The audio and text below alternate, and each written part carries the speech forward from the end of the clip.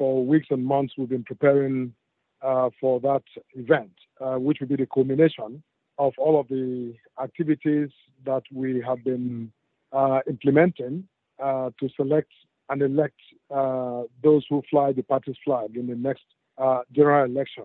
And so the presidential convention, which is scheduled to begin on Sunday through Monday, at which the presidential candidate of our party will be elected by delegates to that convention.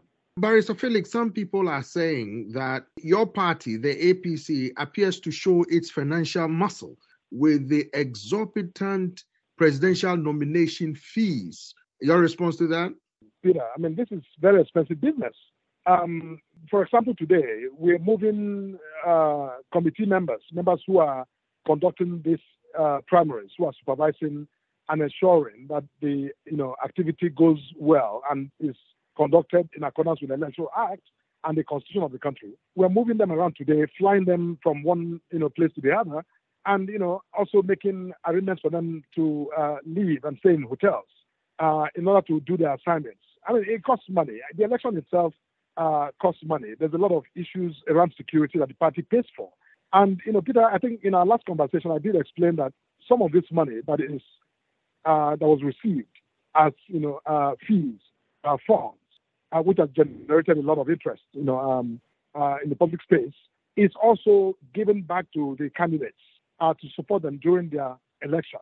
So, Barrister, how confident are you that the candidate that is elected to represent your party will maintain power come 2023 in the general election? We are very confident, Peter. The current government, under President Muhammadu Buhari, the APC-led government, has done an incredible amount of work to create and build a legacy that I think, we believe the electorate will support with their vote, at the next election. But what do you say to critics who say that the party and its presidential candidates and its leadership have failed to resolve the myriad of challenges Nigerians face, including, they say, the worsening security situation in the country, because this is not how it used to be. And that kidnapping is on the rise, insecurity is on the rise, people can't afford 3 square meals a day, among other issues.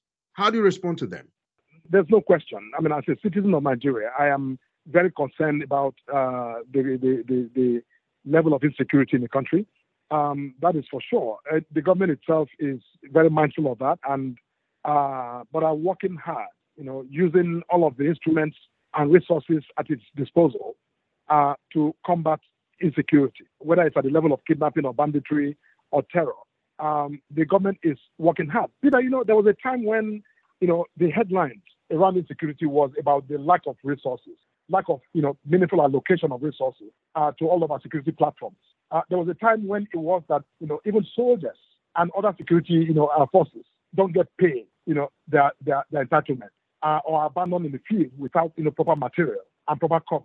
Now, I am sure you will agree that those headlines are no longer there. They have disappeared. So the question right now is not whether this government is putting its resources where its mouth is, or actually doing its best to mobilize, support for its armed forces. The issue now is about the tactics of evil, the strategy that these armed groups and bandits have evolved. As you know, this is asymmetric warfare. It's not your conventional warfare. But I think what matters, the headline should be what the government is doing. And my case here is that the government is doing a whole lot to bring this in. And quite frankly, a time was when some of us could not go to Abuja and actually walk the streets, under the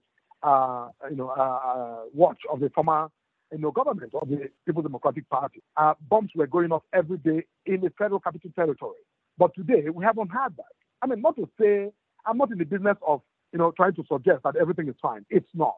And which is why I acknowledge that things are not, where it should be.